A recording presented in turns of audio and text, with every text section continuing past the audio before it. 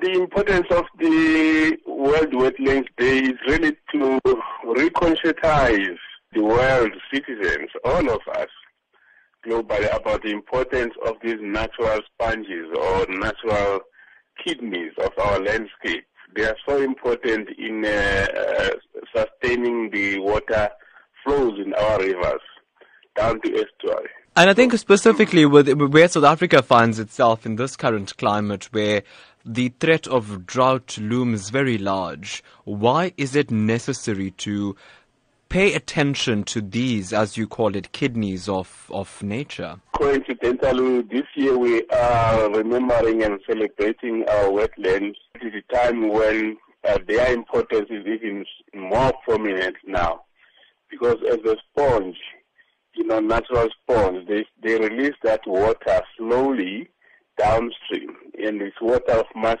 better quality than when it arrives at that wetland, which is sustaining therefore the flow of water in the river, so we can continue to irrigate, we can continue to drink our livestock, we can continue to use water.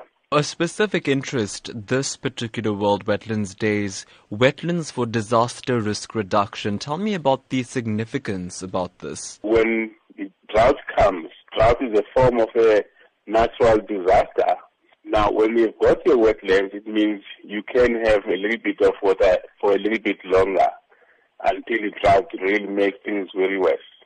Or you can recover before and the drought actually makes things very difficult for livelihood.